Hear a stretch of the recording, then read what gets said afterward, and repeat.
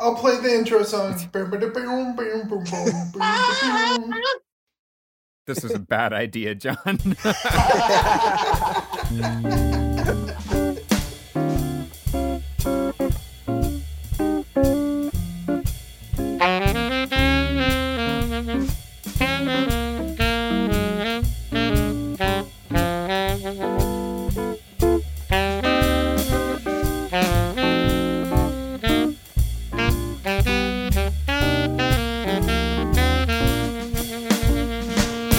Hello and welcome to Rules of the Frame. I'm your host, Connor Reed, and here's your other host, John Skinner. What a story, Creed. Okay. Good start. Good start. That didn't turn you guys off from this episode. We are a film podcast. We pick a subject or theme and explore films related to those topics. Our overall goal is to encourage the general public to view film as more than just a piece of entertainment, but also a piece of art and something to discuss and explore. We have finished up our top 5 of the 2000s series, and we thought we'd do another fun bonus episode by covering the worst film of the 2000s, and I think this is the easy choice for this episode, and we are definitely not alone for this episode. We probably have way too many guests for this episode. Half of them are sick, and one of them didn't watch the movie. Speak for yourself, Creed. It's up to the audience to decide who is who. Next up, Podcast. Zach plus Zach equals Zach. How's it going, brother and brothers? Yeah, podcast plus podcast equals podcast. Recordings plus recordings equal bad quality.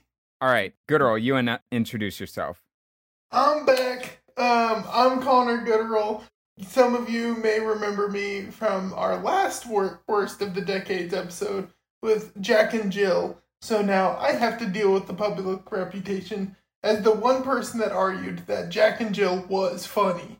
I regret that I now have to deal with that reputation, but I'm excited to be back to talk about more bad movies. Connor Gooderl, who is stuck in a bad film prison of his own creation for all eternity. I've done this to myself. Mm-hmm. I'm glad to be back, as of now. All right, Tim. I'm Tim Siebold, and with that knowledge, I don't want to be Connor Gooderl's friend anymore. This is my first time on any sort of production like this, so I have imposter syndrome, but we'll get there. You're all good, man. You watched the film, so don't worry about that. That's very true. And I did not skip anything. I didn't skip any crevice. No matter how many times the same scene was played twice. Tim, that makes you the best or the worst of us all. All right, Dan. My name is Dan Loganville. I was first exposed to The Room at the ripe young age of, I don't even remember, in the freshman year of college when I met these fine gentlemen. I was trapped with them for 4 years in a dormitory. And then I was forced to experience film as an art form. And lo and behold, art can be bad. And so that's how we found The Room. I'm also the most qualified and simultaneously least interested person. Right. You have a doctorate in the arts, so you can cure sick beats in music, sick filmmaking, so sick art. I cure the sickest art. Nice. It's the artistic sickness that beats. All right. Well, I'm going to get us started off with a summary of the film. In a San Francisco apartment, Johnny comes home to his girlfriend Lisa. He presents her with a red dress that he bought for her. She puts it on, and they are interrupted by a young man named Denny. They tell him to leave as they head up to their room, but he instead follows them and starts a pillow fight. They push him out and begin to make love. The next day, Lisa is visited by her mom, whom she tells that she doesn't love Johnny anymore. Her mother tries to convince her to stay with and marry Johnny so that she will be financially secure. Afterwards, Lisa calls up Johnny's best friend Mark and tells him she wants to see him. He comes over and she seduces him and has sex with him. Johnny goes to a flower shop and picks up a dozen red roses and brings them back to Lisa.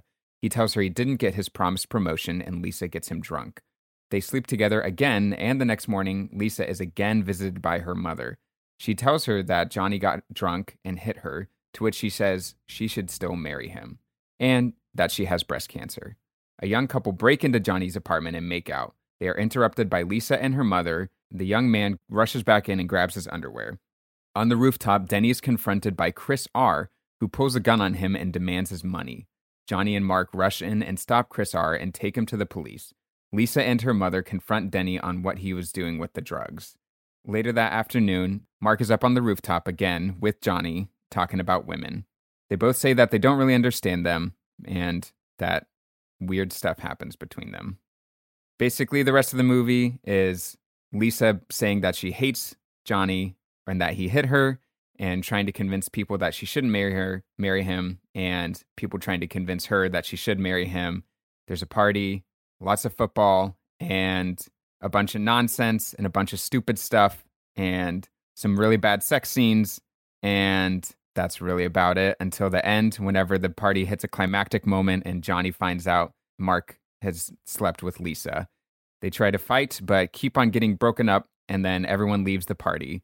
Johnny is alone with himself and shoots himself. And then Lisa, Mark, and Denny mourn over his death. That was a work of art. What a story, Creed. That was more competent than the movie as a story. Yes. That makes it sound like an intriguing movie. Like, Right. Tell me more, Creed. What happened? Can I watch that movie? First, I'll give Claire's... She didn't give 2 words for this. She actually gave 3 words for a 3-word description of this. That's fitting. This movie broke all the rules. All right, her 3 words are too much boob. And now my 2 words are misused ambition. Oh. I actually have... I feel a little bit differently about this film watching it this time than in some of the previous times. I read the book The Disaster Artist, written by Greg, which is really fascinating and I would highly recommend to everyone. It actually in some ways helped me appreciate the film in a weird way. It's a horrible movie, and I thought I was going to appreciate it more going into watching it again, but I was like, oh no, this is so bad. But I honestly think that there is something innate within Tommy Wiseau that lends him to like doing creative work. He has a lot of ambition and he has a lot of money, which I think could be used in good ways, but not so much in this one. But when you see the guy, you don't expect as much coherence as there kind of is with this film. There's barely any with this, but the fact that it actually got finished is the crazy thing to me. A miracle of competence, says Connor Reed. Yeah, exactly. I disagree. Well, actually, I sort of agree in a different way, but my 2 words are comprehensively terrible. I'll say that. Comprehensively terrible. Because before we started recording, we're talking about mentioning a couple other terrible movies, and I think this is clearly in a class of its own. You compare it to, like, Birdemic, for example, right? This is actually a fairly watchable movie visually. Like, it looks like a crappy... It actually reminds me of Monk a lot, which I love. Yes. Monk. It's not trying to insult Monk, but it gives me, like, serious Monk vibes because of the music, and, like, it looks like a TV show in the early 2000s. Yeah, it looks like a TV show because of the weirdness of, like, these people do not know what they're doing, but they have expensive equipment. It's less of, like, a chore to watch it than it is to watch just horribly made movies that look bad.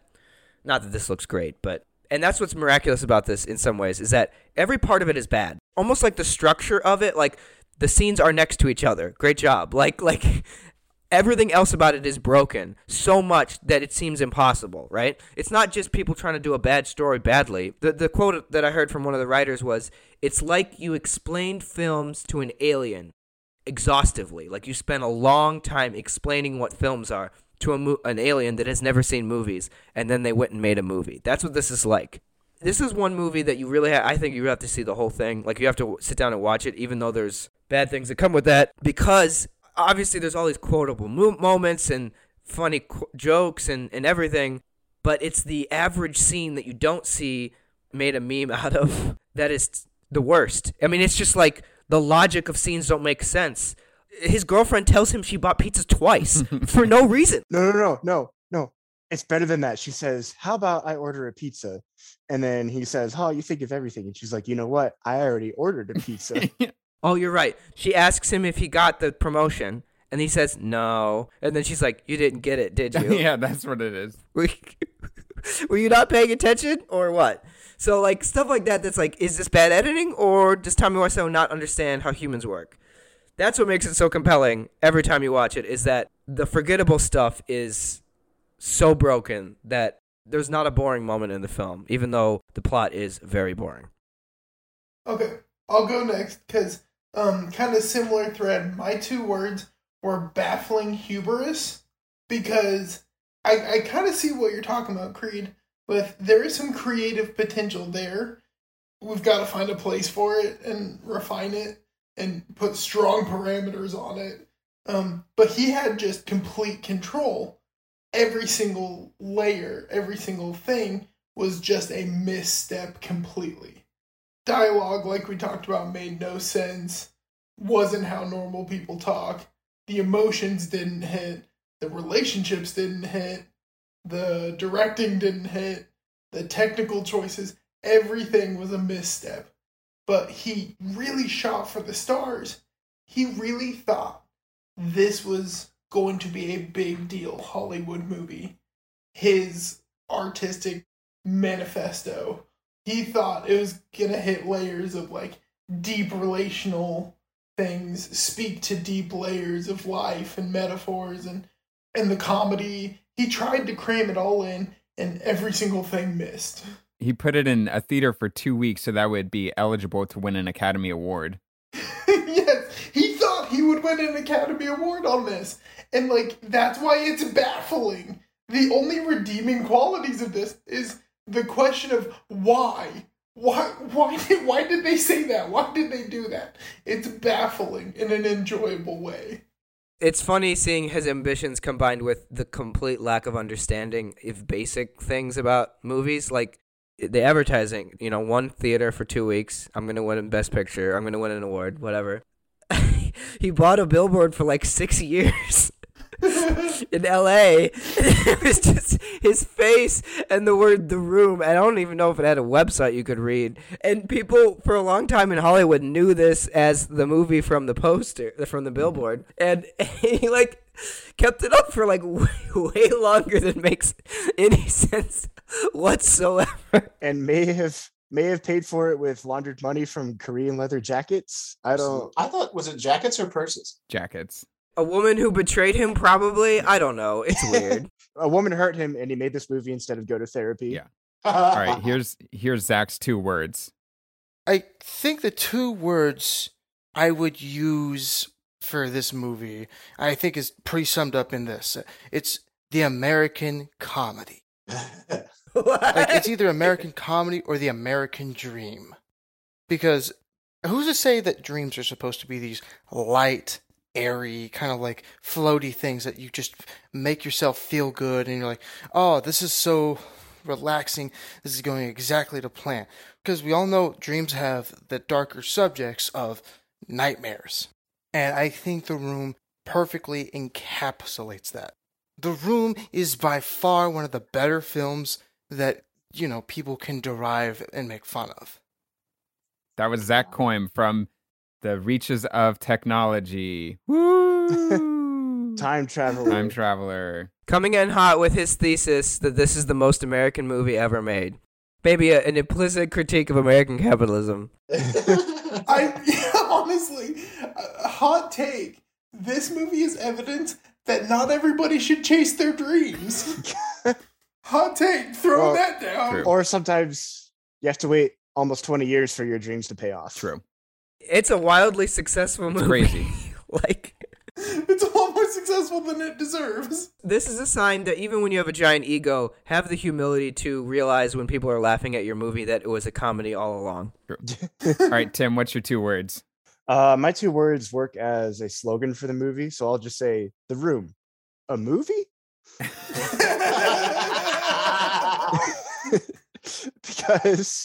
because watching it through, like, I thought about all of the conversations that just happen over and over again between Lisa and the mother. 2 of the 4 sex scenes, yes, 4, are the exact same footage. There's the part where the guy tells the story to Johnny, but we already saw the story, so we didn't need to see that. Just all this stuff that could be taken out, and then you change, like, the writing, maybe the actors. I don't know how good they actually are, because it's hard to tell. Hey, Tim, I'm going to be blunt. I'm going to have a hot take and say they're bad. You're probably right. But except for Lisa's mom, sorry. Yeah. There's a version of this plot that could be good. It could be well done. But I don't think it would add up to a whole movie. if you take away all of the repetition. If you take the redeemable quality in the movie and give it to somebody competent, I don't know if we'd recognize it. No. Yeah, No, it no, would be no, like no. it'd be like half an hour short film is what it would be. What we're talking about is a stupid melodramatic love triangle without any nuance, and you want to take away the funny parts and make it a melodrama. It's like a different movie, and it's like, okay, yes, melodramas can be good, but I would much rather watch this movie. That is true. But I think there is something redeemable in there. I think you're right. You could pluck out a plot from it. Mm-hmm. Dan, what you got? Yeah, and bouncing off of all of those things, it's just, I mean, I can't think of it as anything more than just a chaotic fantasy. But the question we have to ask ourselves is, whose fantasy? Is it Tommy's or is it ours? What are we experiencing? Who is living the chaos? Who is living the fantasy? Are they connected? This is the question we have to solve. Is it Tommy's dream? Is this really like what he wishes his life could be? Is it a vision? Is the movie his dream? Or are we just trapped inside of it, living within the world that the billboard claims we could own, that we could possess? I feel that I'm trapped, not just by the film, but in this conversation right now. Dan is making me think if we pull out the DVD, that a screenshot I of this. disagree with you on this one. I'll fight you. I'll fight you. I'll kill you, motherfucker. Zach disagrees with you, Daniel. Like the whole point of this, like the whole thing about The Room is not It's about pre-recorded for me. this black comedy or drama. I think it's a portrayal of real life. The nonsensical, like non-important things you don't think about. Like you go through your everyday and you don't think about it, but you don't realize the impact you have like around you and towards other people. Look at the flower shop scene. Tommy goes in and the flower shopkeeper knows him by name and goes, "You're my favorite customer." And he even says, "Hi, doggy." The dog likes him. That shows like he goes there so often that he's built a community, a support system, a loving family of sorts. And you can see like how respected he is in his own neighborhood. And that is so wildly important to the people today. And in film, like we don't really see that. We don't get that like conjoined feeling of like community. In film, we're told, oh, you have like one or two close people and that's it. Tommy basically befriends everyone. He's adopted a small like street urchin kind of kid. He just shows up and Tommy's like, "Come into my house. We'll have fun." And they do. They play football a lot. That's just so important to like revolve and evolve kids, like push them to a limit and like help them expand their horizons and see beyond the brick wall that society lays before them. The Room is personally encapsulates that because it's both personal, private, and it's supposed to be enjoyed by everyone. Like when you invite people to your house, you go, "And I'll give you a small tour," and then you go to your room and you go, "This is my Bionicle collection. It's nice. I spent years collecting them. I've been on eBay. I spent $200 more on some figurines from this is the the part where early he talks 2000s about that will Bionicles for a easily bit. be forgotten Oh my off of God. Reddit. It's fantastic. Like The Room is supposed to be this. I think that's confined enough of space. Zach for now. Thank you, Zach, from the Beyond. I just really want to argue with disembodied Zach. I want to start this conversation. Zach thinks it's all about this toasted community, and I'm like, we're trapped in someone's brain. Let me free. I'm pretty sure Zach defends this movie better than Tommy could himself. You're like, "It's a good movie about people, okay?" Just don't hurt each other. Just love each other. Oh man. Daniel, your argument got destroyed on tape delay. How does that make you feel? Honestly, John, it proves to me something about Zach and the way his brain works. About art. Oh, That all art Right, is right, right. subjective Art. always. Zach is art. Zach's that life is a art. piece of art. What he left out is the part where you take a street urchin kid up to your room and show him your Bionicle collection, but he insists on being the third for you and your girlfriend. That's right. All right. Before we move on with our conversation, I'll give a brief now in film history. So Tommy moves to the U.S. at some point. We don't really know when, but Who knows? he moves down to Louisiana to stay with his uncle down there until he earns enough money to move to the city of his dreams, San Francisco, where supposedly he becomes a street kind of performer / he sells stuff like birds and all that. And so people call him the Bird Man. And the French word for bird is oiseau. And so he changes that to Wiseau as his last name. But with a W. But yeah, with a W. That's So how I he's know. Tommy Bird and becomes known for that and apparently makes a lot of money doing that and starts his own clothing company there. And then Makes a lot of money doing what? selling these wooden birds that he has. Okay. And then Made them? Maybe. Stole them? Possibly. None of this means that he's French. He's still like vaguely. no. He took asylum in France from some communist country Oh, where okay. he was persecuted. Yeah. Okay. So he's Eastern European-ish. Ish. Yes. That's why his accent is so hard to pin down because like Eastern European. Then he was in France. Then in Then he went to the Louisiana South. and then San Francisco. And San Francisco. Okay. He becomes interested in acting and falls in love with Tennessee Williams and Marlon Brando and all that sort of stuff. And so takes acting lessons, which is where he meets Greg Sestero. The two become fast friends. Greg also wants to be an actor, and Tommy lets Greg live at his place in LA while he starts his acting career down there. And once he's got an agent and has a bit of work up his sleeve, then Tommy decides to move down and move in with him. And the two try to flesh out their acting careers. Greg is a little bit more popular and gets more roles, obviously, and Tommy does not get anything, unfortunately. And so Tommy becomes very depressed and kind of disappears for a while, actually, realizing that Hollywood doesn't want him and that he'd never get hired in something. And then he comes back and Greg and Tommy go and see The Talented Mr. Ripley, which deeply inspires Tommy. And after that, he decides he wants to make his own movie. And thus he starts writing The Room. He spends quite a bit of time on it and then starts to hire the actors, says that he wants Greg to play Mark, and Greg says no. And so they hire a whole bunch of other actors. Mark is the line producer on it. And then the day before filming, Tommy tells Greg that he wants him to play the role of Mark and that he's going to fire the guy who plays Mark, to which Greg says no. And then Tommy offers him a ton of money, and he says yes. And so in order to mask this, he says that the producers want to see Greg on tape, and so they do the scenes multiple times, one with the actor who is actually playing Mark, and then with Greg playing Mark. And then they finally get the hint, and he fires the guy who's playing Mark.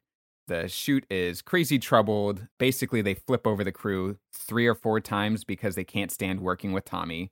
The crew is insanely uncomfortable. The cast is insanely uncomfortable. He has everyone, all of the cast members, all of the crew members come to set every single day. They shoot way over time and spend $6 million. They shoot longer than it took to shoot Transformers, actually. And it's just crazy. And then they finish principal photography, and then Tommy decides he wants to do more scenes up in San Francisco. And so he brings a new team along with him up there and Greg. And that's where Greg kind of discovers he finds his clothing warehouse, which is in maybe the most expensive neighborhood in San Francisco, and all of these other crazy things. And then basically just leaves Tommy alone for a while and just stays in San Francisco. And then The Room premieres, and it's a disaster. It makes $1,800 in 2 weeks and costs $6 million to make, and then is kind of not heard of again until it starts getting a cult following. Actors like Paul Rudd start like voicing up for it, saying that it's like one of the best things that they've seen because it's so funny. And then people start petitioning to have it brought back to theaters. And so they reach out to Tommy. Tommy brings it back. Word starts to spread. And so there's now screenings going on in New York, and then screenings going on in London, and then festivals for it. And now there are routine midnight screenings of The Room where people throw spoons and dress up in costumes, and Tommy shows up and all that good sort of stuff. And I think he's actually made a profit now, which is crazy. Forgot about the spoons. Does he know he created a comedy? Yes, he actually does. Well, now he says that it was always intended to be a comedy. Okay. Like opening night, everyone was laughing, and he pretty much immediately decided to tell people it was a comedy. I know that's how they portray it in The Disaster Artist. I don't know if that's how originally it was, though. there's not a whole lot said about that. I think that's kind of an urban legend that he immediately took up saying that it was a comedy. But that was probably propagated by Tommy to try and save face. He's like, I realized it right away. It was definitely saving face. Here's the thing, though. You can go online and people believe there was a soundtrack released with the original movie. There's a CD that you can buy with the DVD of it. A laugh track. Oh. A laugh track in the movie. Huh. So like that's like something people argue. Doesn't need a laugh track. Yeah. No, not at all.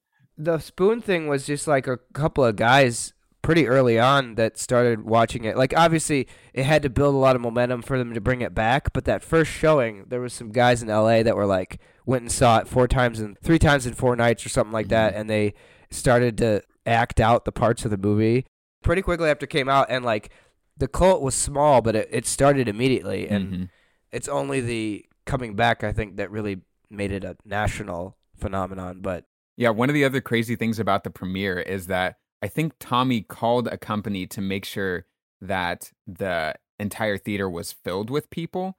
The company couldn't find enough people, and so they literally had to hire like either like circus actors or impersonators. And so there's just a bunch of people like in costumes in the audience there, and it still wasn't even full. And they like took the limo around multiple times because there weren't enough people at the front of the theater for them to make their grand entrance. Oh man. Oh boy. It's amazing. That's such Tommy Wiseau kind of logic. He's so sold on the idea of this is going to be a sold out premiere and this facade of success, but it just completely misses the point. Like, you're losing more money. This is the opposite of success. Yeah. I also have a bit of a surprise for you guys. I'm going to make a call and see if It will be hard to surprise us at this point, unless you can get Tommy Wiseau or Mark on the phone. No, it's out. What? It was his Billboard number. Oh. He used to be able to call it, and then he'd be like, "Hey, come and go see my movie." Oh. Well, it has I been guess 6 it's out now. years. Well, it was up. I remember calling it once back in like 2016, and it was still going. So Huh. He ran out of money. he ran out of money. Or he Finally. didn't. It was his home landline that he put the number out there for. Bold move. Yeah, and people would call it, and he'd just be like, "Okay, I hope to see you there." He's nothing if he's not bold. I hope to see you at my movie, and I love you so much.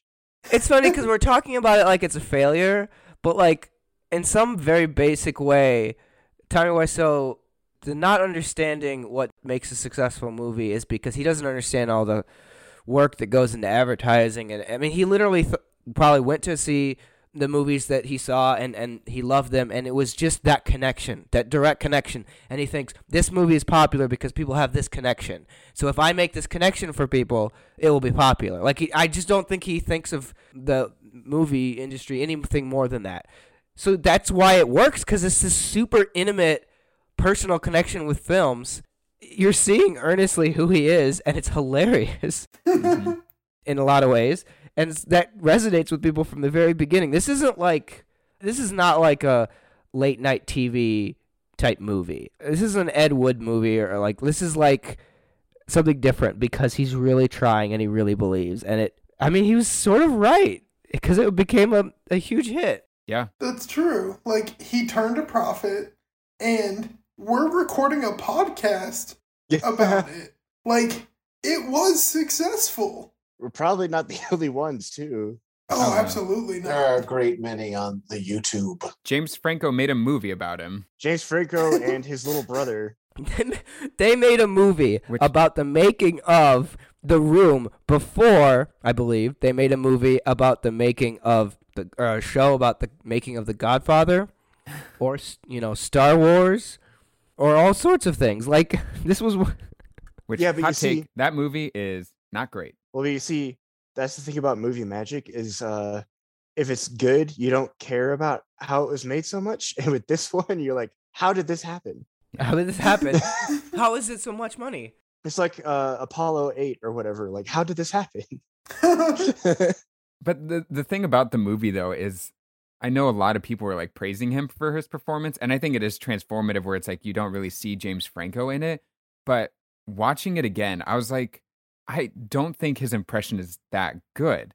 You think it's easy to do like a Tommy Wiseau impression, and we've been doing it all night, but it's actually like kind of out there because there's a scene at the end where James Franco is playing Tommy while Tommy himself is actually in the scene, and they sound like completely different. When you're not hearing kind of the source material, you're like, oh yeah, that's what he sounds like. But then whenever you watch it, you're like, he sounds really different actually. And it's actually really hard, even though it's such an iconic voice, it's really hard to nail down like exactly what it's like and all of like the weird intonations that he has. And I think the first step to looking like and sounding like Tommy Wiseau, just like based on watching this last time and his like eyes and speech, just do like a shit ton of weed. like take more edibles than you think you would survive, and then you might get it. Oh, so here's the crazy thing I realized about watching it. Tommy is not the main character. He's like barely in the movie, but his presence is so like overpowering when he's there that you think he's just throughout it. Almost the entirety of the movie is just about Lisa. There are so many scenes without Tommy, but there are very few scenes without Lisa. Huh. And she's the antagonist. Yeah. Yeah. No one has an arc except maybe Mark, sort of. Denny. Yeah. But no He one doesn't has. do drugs anymore. Yeah, he's not Denny doing has a drugs. real glow up redemption arc. I'm not gonna do it again. Stop getting up on me. He learns about boundaries and he learns about drugs. Yeah. He learns that he can love his dad's girlfriend, soon to be wife, but he can't kiss her. Yeah. People just need to love each other more. It'd be a better place. You're not upset? Yeah. That is a crazy scene. I know. That's a So crazy awkward. character. But I still want to know, what kind of drugs does he take? What kind of drugs do you take? The best is I'm looking like through my notes about this. There's just so much. Like I kind of lost track on this because there's so much. Lisa's mom is the best actor, and she's terrible. Or Chris R. Chris R. actually gives a pretty good performance. Who's Chris? Okay, sure. Why is he Chris R too? Like, why is he his last name? Oh, the gangster. Yeah. Low-key, Greg sucks at acting, though. I mean, I think he gets a lot of love because he wrote the book, but he's not good at acting. Well, he's Don't be horrible in bashing this on movie poor Greg. because he's so checked out. When you read the book, he's like, yeah, I did not care throughout the entirety of that movie. It was so awful and it was so miserable. I literally could not bring myself to act. Yeah, some of these characters, obviously all these characters are ill-defined, but Greg's especially, like, I'd never noticed this before, but the beginning scene, he's like, I can't talk, I'm really busy. It's never established what he does. Oh, and he goes straight over to her house, too. Yeah, it's like he's clearly not busy. Like, She'll be like taking his shirt off and I'll be like, what are you doing? He's like, so oblivious. She's sitting in his lap, giving him wine in the middle of the day, and he's like, candles? Wine? What's this all what's about? going on? Oh. Okay, we gotta talk about this. The worst part about this movie is that half the movie is sex scenes. Mhm. Not half. There's But- a big chunk. Yeah. They're definitely the longest scenes. They're Yeah. longest, they're bizarre, they don't understand human anatomy. Also, like, I mean, they're all really weird, but the third one had like a much stronger ASMR thing happening than the first three. I don't know. It's just a little thing I noticed where it's just like the others are like music. He's aiming for her belly button.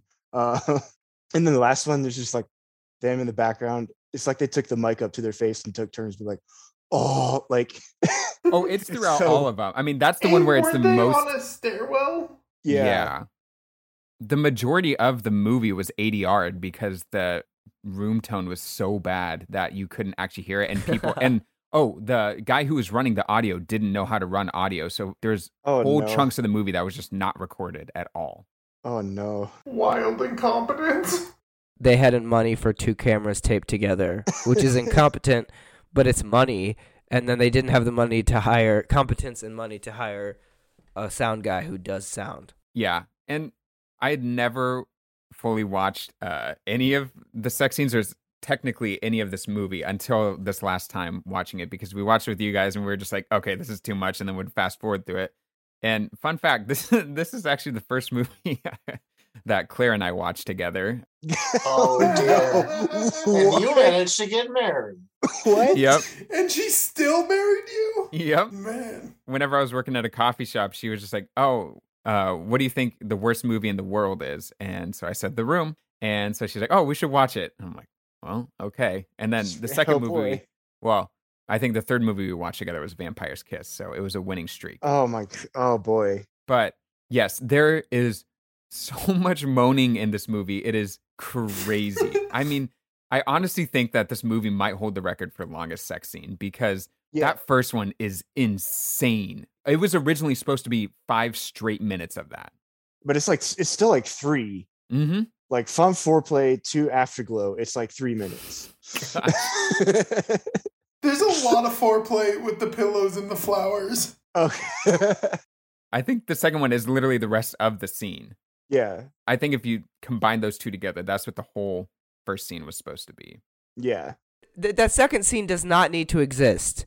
Oh, None of them need to exist, but certainly 4 times is ridiculous. And then the music choice also, whenever it's I mean, you can make a bad movie and it's like whenever the couple is together, it's like what? But then like when it's Mark and Lisa, it's like, oh, it's such a betrayal, but it's still like like Yeah, he has a basic understanding that like sex scene equals R&B, and then he does it, and he doesn't. It's funny we're complimenting this movie for being bold, but I think this is arguably the way in which he's the most bold, and he should not have been. Like, he was not capable of filming these things in a dignified way, just in terms of treating the actors. They're a joke and bad, and look, I have a hard time watching them, but even if as a funny thing, they stop being funny, because it's just like, so again, long. the same scene 50 times, the same thing being shown a bunch. It's just nonsense. It's the part that makes you most of this movie think like, yeah, he's weird, but like, am I allowed to like him for being weird? Because this is weird in a bad way. Yeah, no, it's disturbing. And then there's like even just stuff that's not sex scenes that is like the Mike and Michelle, the two people that break into the house and all that. What is up with that? There's just so much. That was wild... completely useless. Yeah. The most wild facial expressions I've ever seen in a movie. And I've watched Nicolas Cage movies. Yeah. He does them later too. Like whenever they're at the party and she's feeding him chocolate, he does the same faces. And I'm like, what are you doing? He's all like, I know what this means. Feeding me chocolate. Chocolate is the symbol of life. They eat so many chocolates in that scene. Yeah. Like, it becomes Deadly Sin switches from lust to gluttony real quick. Jeez. What you don't see later is they're like sitting on the couch. They're like, so you want to do it? He's like, I'm so bloated. He's like, me too. It's like, oh. We ate 5 bags of truffles. What happened? Yeah, that's why he left his underwear out, is because he was just too full. He couldn't fit in them anymore. But also, okay, wait, hold on. So he has to go grab his underwear, but when they get walked in on, he's wearing pants. Yeah, he is. He's just putting his shirt on. So something has gone wrong. But then later he tells Tommy the story for no freaking reason. Yeah. So that Tommy can be like, what a story. Laughs at him. And it's like to show that he's a good friend, I guess. I don't know. But then it's embarrassed Yeah. when the other 2 guys he's with find out about the story. It's like, they're here. Well, that means he's a trusted confidant. I think Tommy is supposed to be set up as this like enormously philanthropic, like, how could you ever betray? And the story is supposed to be a tragedy. Mm-hmm. Yeah, like Zach was saying, they try so hard to paint Johnny in a good light. Yeah. And I think it's hilarious because it's Tommy writing about his own character. Yeah. But every chance they can, he's a great guy. Even Call Lisa. me if you need anything. Even Lisa is like, he's so kind. And it's like, well, why are you? Yeah, there's a point where like he gives most of the way through the movie after like her entire character is just saying, I don't want to be with him because he's not that great. And then she's like, yeah, he loves me really, really well. And then someone says something Danny. negative about him. And then she's like, no, he does this really well. And it's like, Tommy can't even make up his mind whether someone hates him or likes him. Yeah. He can't. Yeah, the power of him wanting to have everyone be a mouthpiece for how wonderful he is overwhelms the plot of the movie, and he has to have his nemesis be like, secretly, I still love him. Like, Yeah. But I also think, too, that Tommy has this innate fear of writing people. And because he thinks he understands people, but he also, I think, somehow realizes that he doesn't.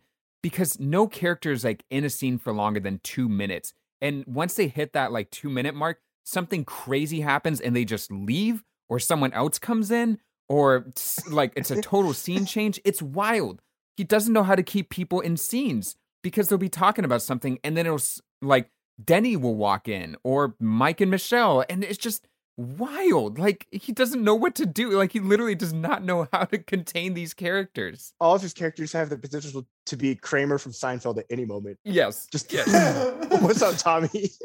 yeah, this entire movie is like a combination of Seinfeld and like an indie film where things are, friends are just hanging out and like nothing's happening and there's no plot. It's so bizarre because none of that adds at all to the story, and it's like these weird vignettes on accident, but I think they're supposed to be clear what's happening. It's just not.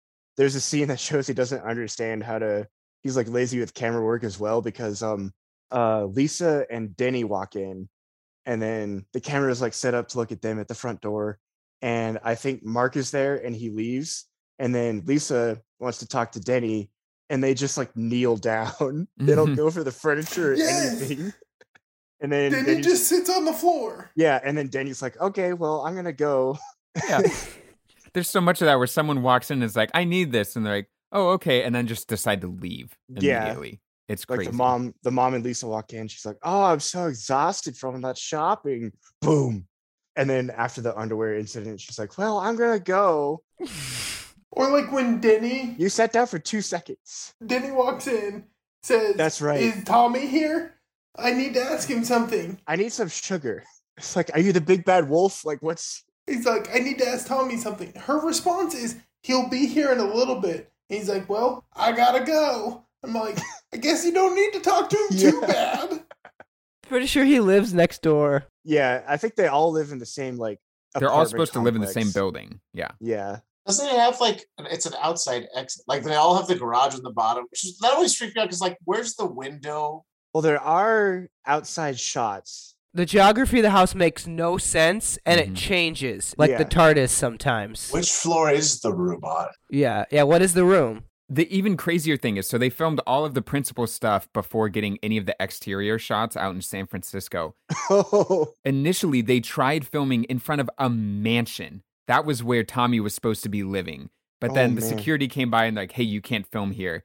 And so they just went to another like part of town and just filmed those apartments. So it actually makes more sense because they got turned. It still doesn't make any sense, but it makes more sense than them all just living in one mansion together. Yeah, it's like, what is this clue? Like, what's happening?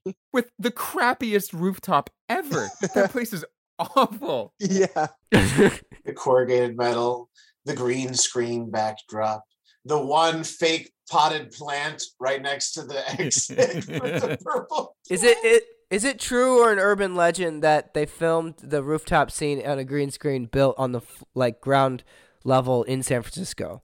So, for some reason. Well, so what they did was they filmed the rooftop scenes in the Burns and Sawyer studio that they had. So they bought all of the cameras and equipment from this studio. Yeah, he bought it, which is insane because you don't buy that equipment. You lease. You lease right? it. You lease, and nobody buys a camera. No one buys it. And so they're like, hey, since you're partnering with, or since you did this, we want to partner with you to help you make this film.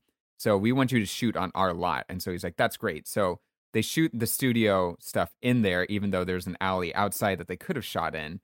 And also, whenever they go to shoot the exteriors, they film the exterior of the panorama around the rooftop on Johnny's rooftop, which they also could have been filming on. Wait, there was a real rooftop that they chose not to use?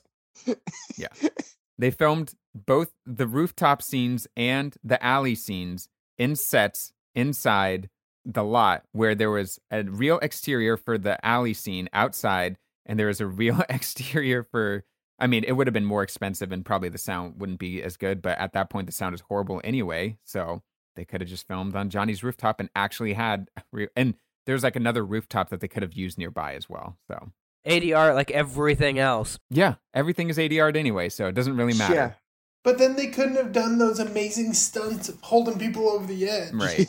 That would be dangerous.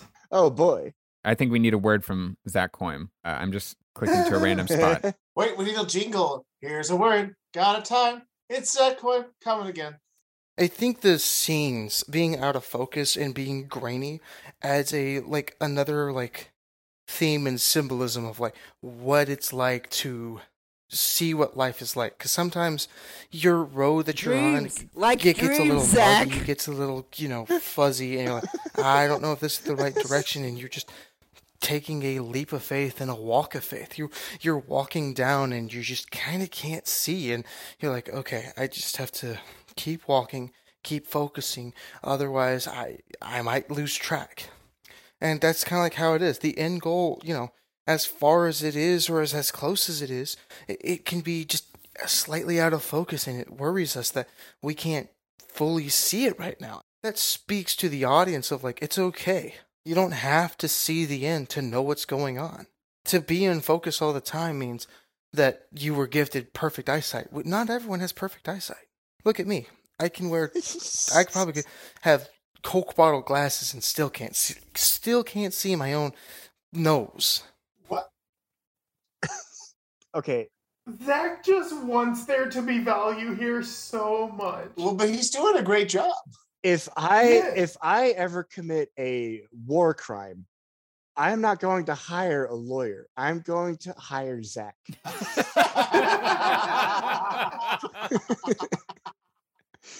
Oh man. I didn't think Kierkegaard would get referenced obliquely in this podcast. The leap of faith. Oh my gosh. Like Kierkegaard, he's using personas, and we have to dig through. Well, how much does he mean what he's saying? This is truly a deeply philosophical piece of work, the podcast that we're creating here, and I don't know how to react without bullying him. Wait, let me see if I have a refute to that. This is the purpose of the room, is to show you that you can always keep moving forward, no matter how they're tearing you, no matter how they're looking at you, and no matter how, basically, how's your sex life? That is such an important question to ask, because as a friend, you should always check in. Basically, what Tommy does to Mark when he goes, oh, how's your sex Zach life? watched the end of This the is movie, important. and is he okay? I hope he's not taking hope from this movie, because it doesn't end happy. When he asked him about his sex life, he was asking, Mark, are you okay? Who is the disaster artist, really? Do you need a shoulder, an ear? It's Zach. You can talk to me about your most vulnerable state.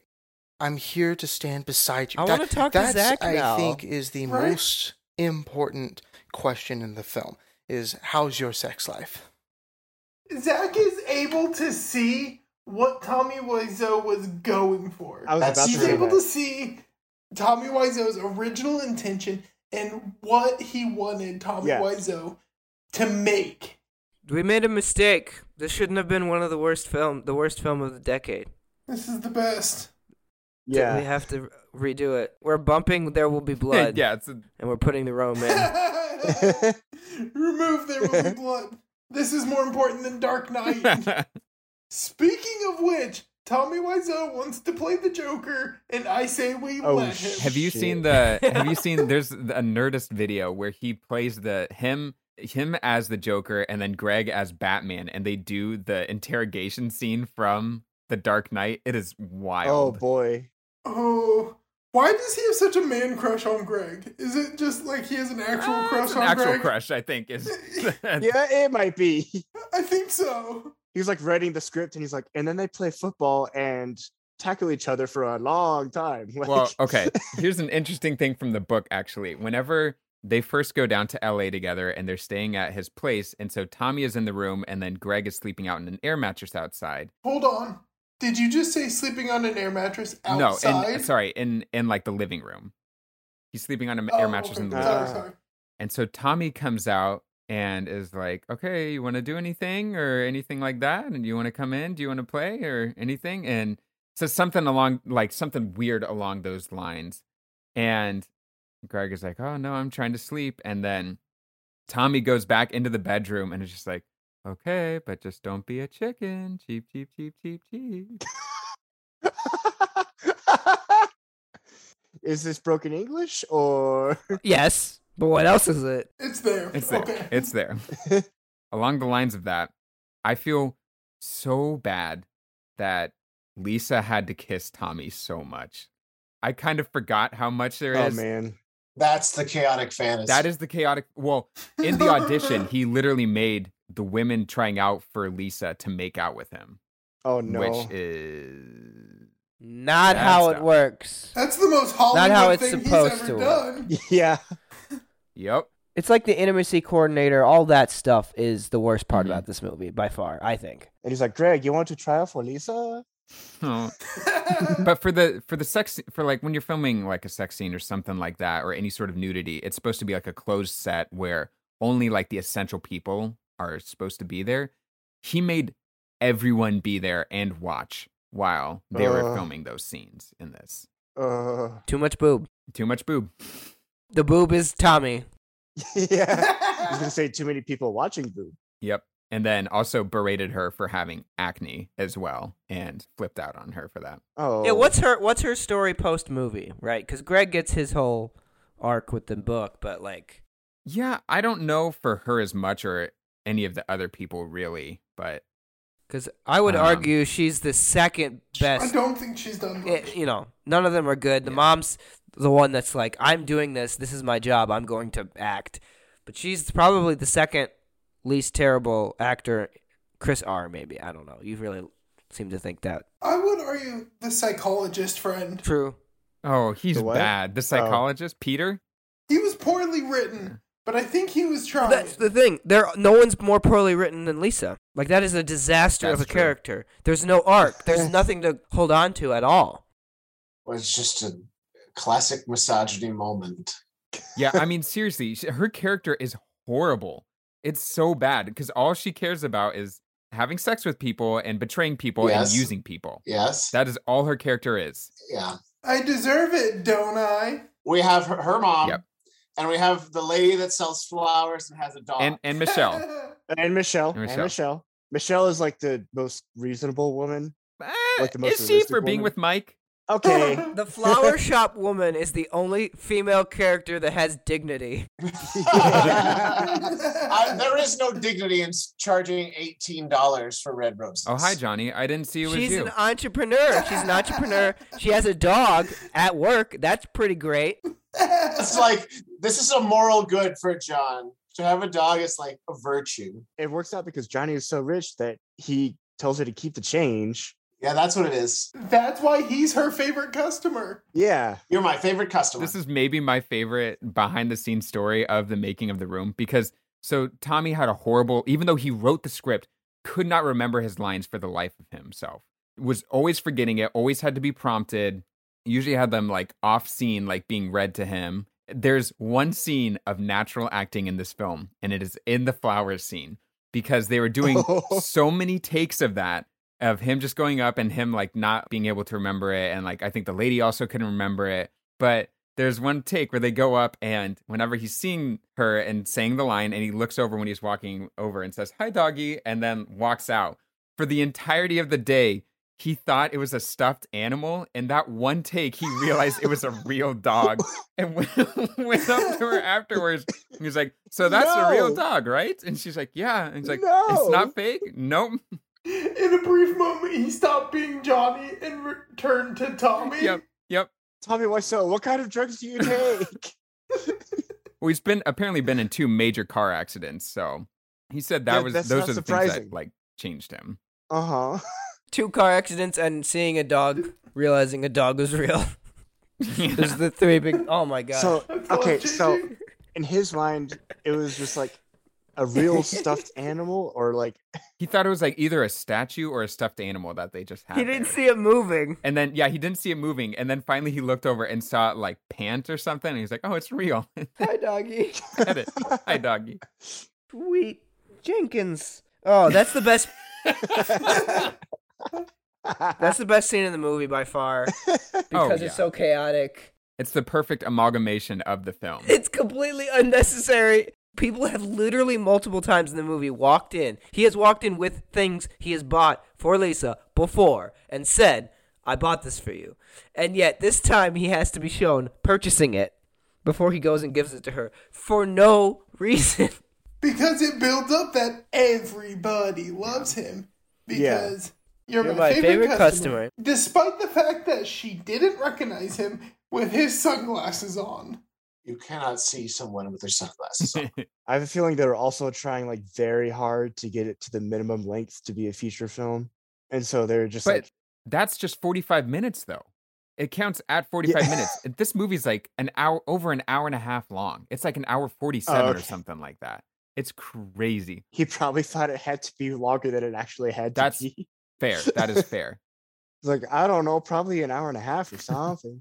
I know we've been bagging on him a lot, but I do also want to say, and like, I sincerely mean that I think you guys should read the book because it really is fascinating and honestly kind of does for Tommy like what Grey Gardens does for like the Beals, where like you can just like watch it and be like, oh yeah, they're just kind of crazy and that sort of thing. But then like hearing kind of the heart and like the intention and seeing a lot of the sadness go into it and hearing about like what he says his backstory is just absolutely crazy. Even if it is mostly fabricated, there's still like elements of it in there. And I think just like the fact that he decided to go and like do it his own when he never would get hired on a movie. No one would hire him to be an actor. And especially not with like Hollywood standards of looks and that sort of thing. And just seeing him from that outsider perspective and all that he's gone through and just his ambition and his pure want for that to be creative and to like bring people joy, I think is something that is admirable, even though if it was done very poorly.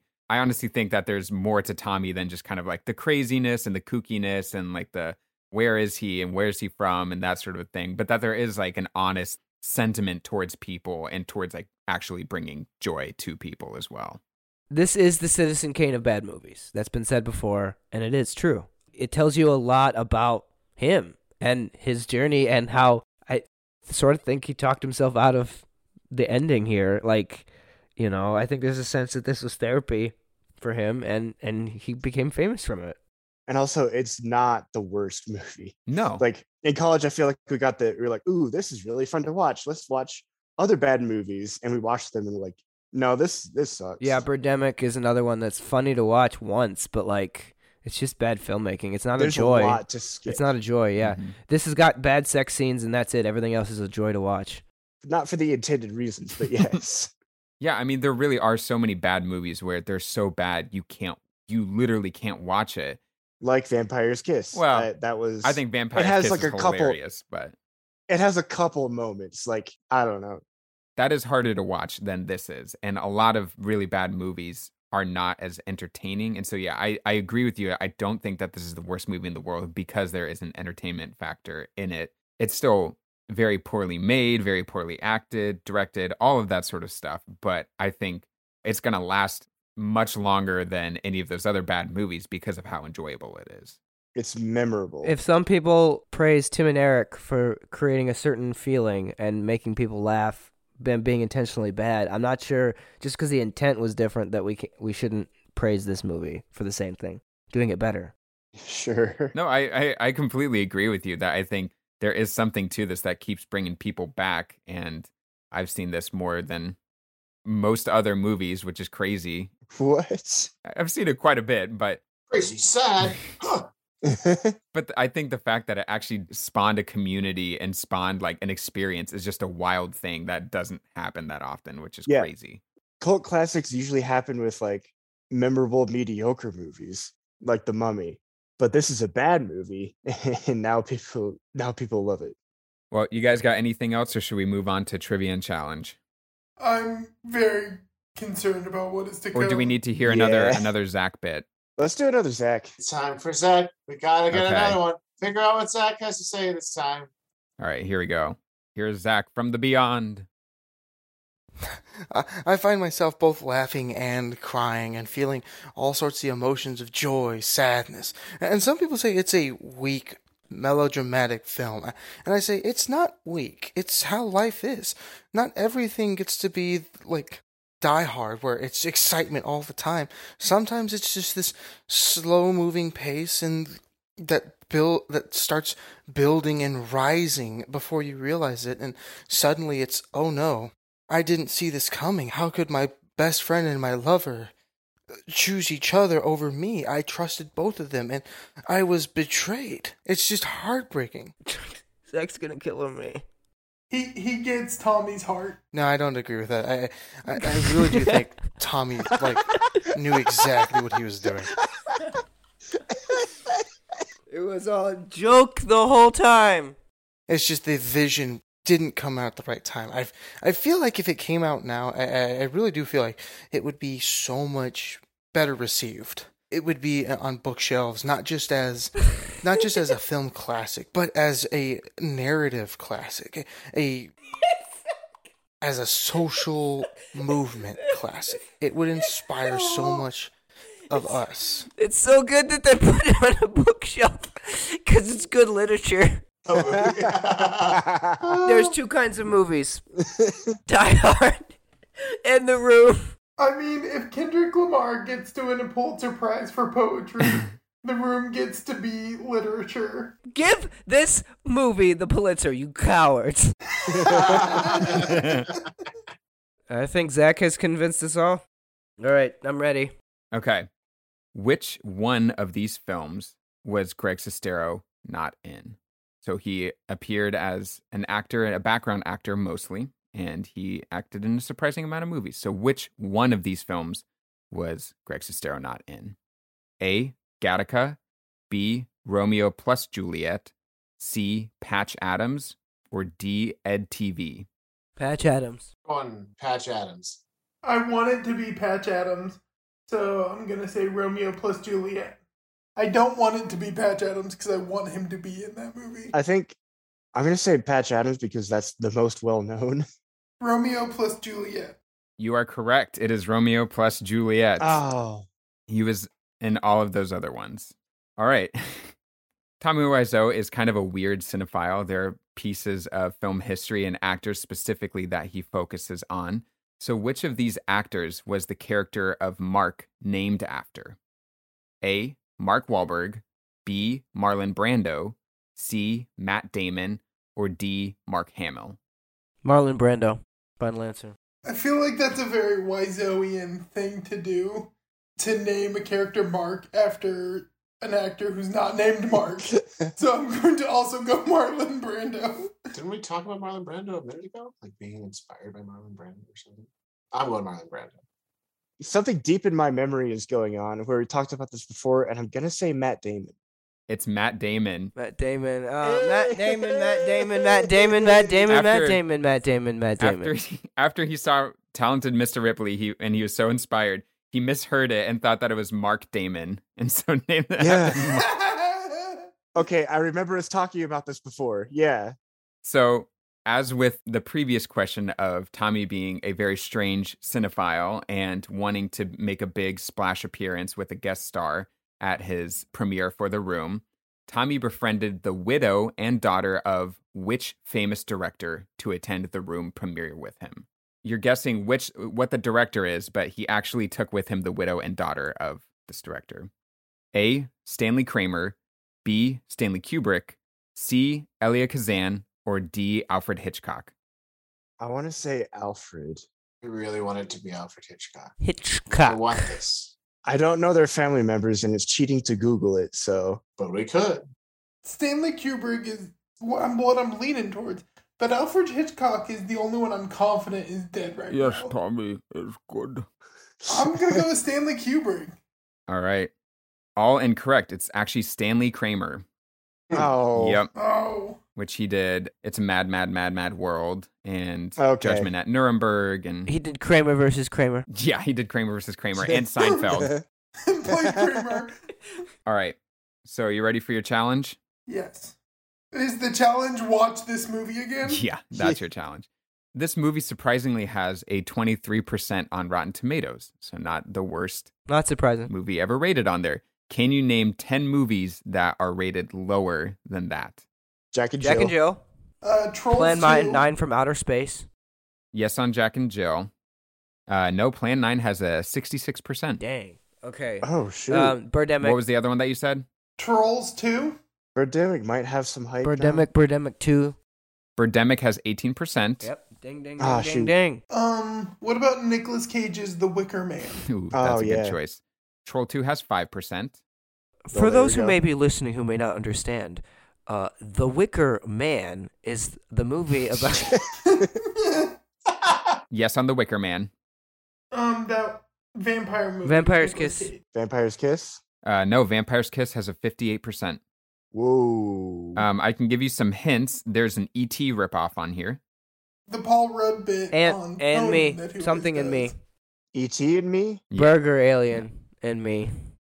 There's an Eddie There's like Murphy a- movie on here. 1,000 words. No. does. Is it Norbit? Norbit might also be on here. Let me see. There's one movie that's like Yes for Norbit, but that is not the one I was looking at. Reginald 7, something like this. This is a. It's a sci-fi one from the early 2000s. I know what you're talking about. He's a spaceship of himself, tiny versions of himself inside, and I can't remember. the No, name. that's a different one. It's the John Travolta one that bombed. Battlefield Earth. Yeah, Battlefield Earth is on there. I guarantee it. Well, that's not an Eddie Murphy movie, but Yes, I know, but that's there's a McDonald's sponsored movie where they tried to That's like, the one- build that's off the the E.T. hype. yeah, one. yeah, something in me. Yeah, they tried yes to. for Battlefield Earth. I'm trying Roger to and remember Me? what it's called. No, No, that's the that's the documentary, Dang the it. Michael Moore documentary.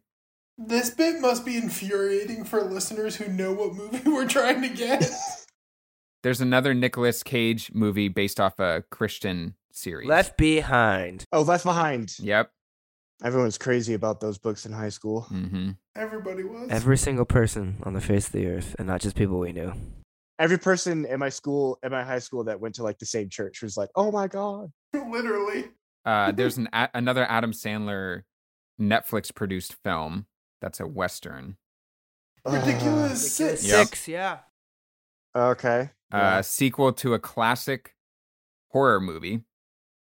E.T. You want me to- I'll give you a little hint for it. Jaws Well, 2. No, that'll give it away. Jaws 3. D.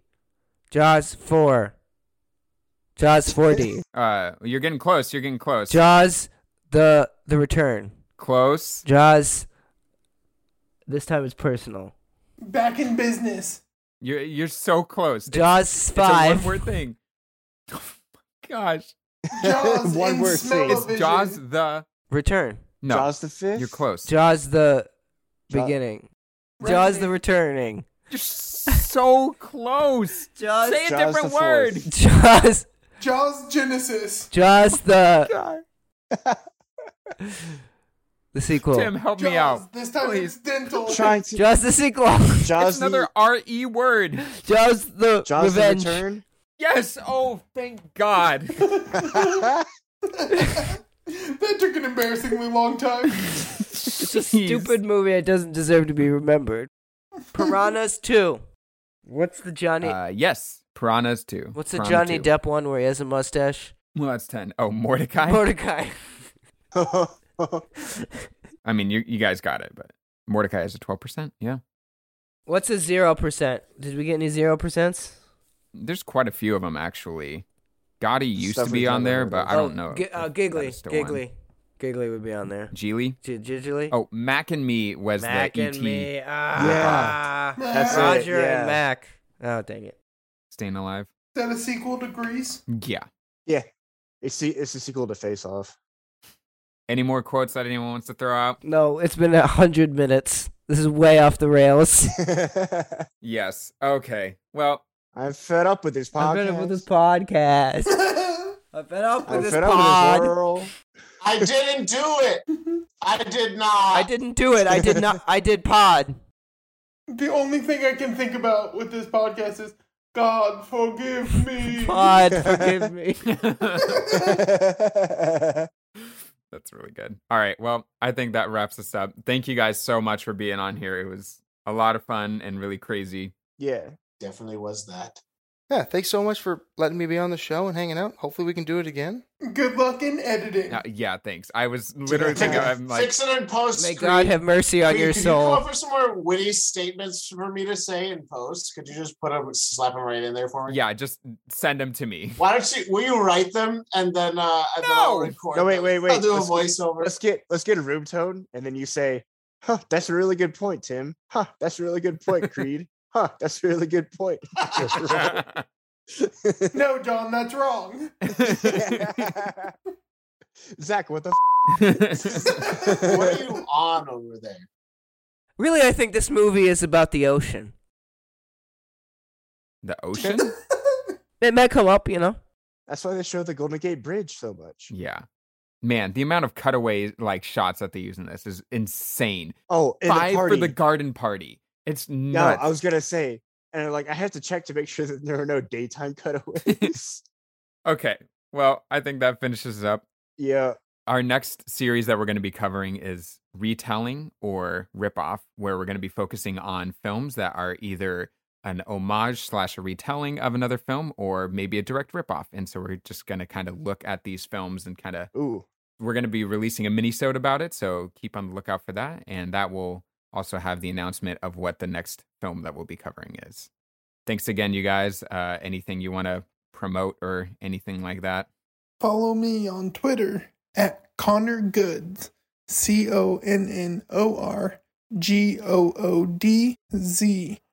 for all your wholesome comedy content. All right, I'll put it in the show notes. Yeah, you can find my YouTube channel, DanielJLoganville.com. Free donations can be made. Add my email. Wait, can't. Oh yeah, go can and you listen really? to Dan sing. Oh yeah. Dan sings sometimes. Dancing. Yeah. John, yeah, Dan dancing. KU University Theater, HMS Pinafore, starting live this Friday. So this episode is going to be out after that. Why are you so bad at editing? Well, I'll make this an emergency episode and put it out tomorrow. Do an advert for one show in Kansas. Watch this play. Our legions of fans will be there. Swarm your performance, Dan. Absolutely. All right. Well, thanks again. Please make sure to follow us on social media. We are on Facebook, Instagram, Twitter, and YouTube. You can find us at Rules of the Frame. That's where you can leave a comment for us or maybe recommend a film or refute a point that we make. And if you want to send us some feedback on the structure of the show or anything like that, that's a good place to do it. We also really appreciate reviews on iTunes. Just that helps to make our show much more visible. And you can also review podcasts on Spotify now. If you scroll up to the top on your mobile app, there's a little star up there, and that's where you can give us a rating. We'd really appreciate that. Or if you just want to share us with your family and friends, we appreciate that as well. Got to say thanks to John for the use of the graphic, and to Caden Reed, Ethan Stafford, and Luke Hogan for the use of the theme song and the outro. This has been Film Analysis for a Modern Audience. And us. And children. Sweet baby gourds. That was ridiculous.